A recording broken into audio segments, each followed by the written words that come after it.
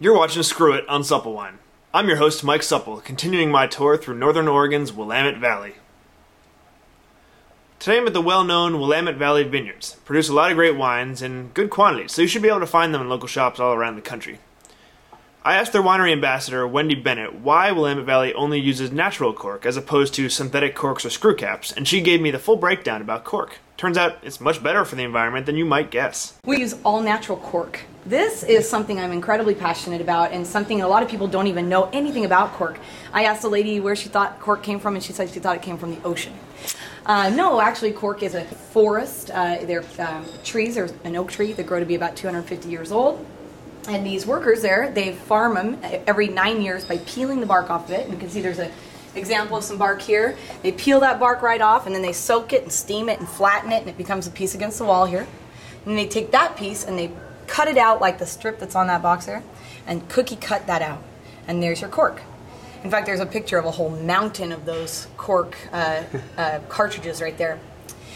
So we use cork here at Willamette Valley Vineyards for 4 reasons. One, cork trees are a renewable resource. They grow every 9 years, so a tree can see 16 to 20 harvests in its lifetime. We also use it for revenue for a country like Portugal, where 50% of the world's population of cork comes from. And those folks there in Portugal have been relying on that revenue for centuries. And we want to continue to help support them in what they're doing. And on top of that, the reason why we want to do that is for the third reason. Environmentally, cork trees are phenomenal. Those cork trees, there's 10 million of them. 10 million acres of them. That's a lot different than 10 million trees. 10 million acres of them. And they absorb 4.6 million tons of carbon matter out of the air a year. And because of what they do, it makes them the second most important forest in the whole world alongside the Amazon rainforest. On top of the fact that there's animals and birds and plant life that rely on that as their ecosystem too.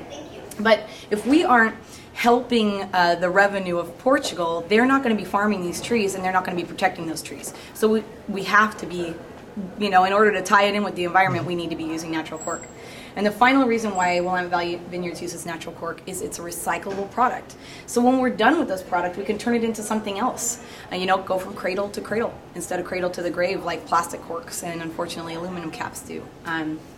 What they do with these though, we started the very first recycling program in the world.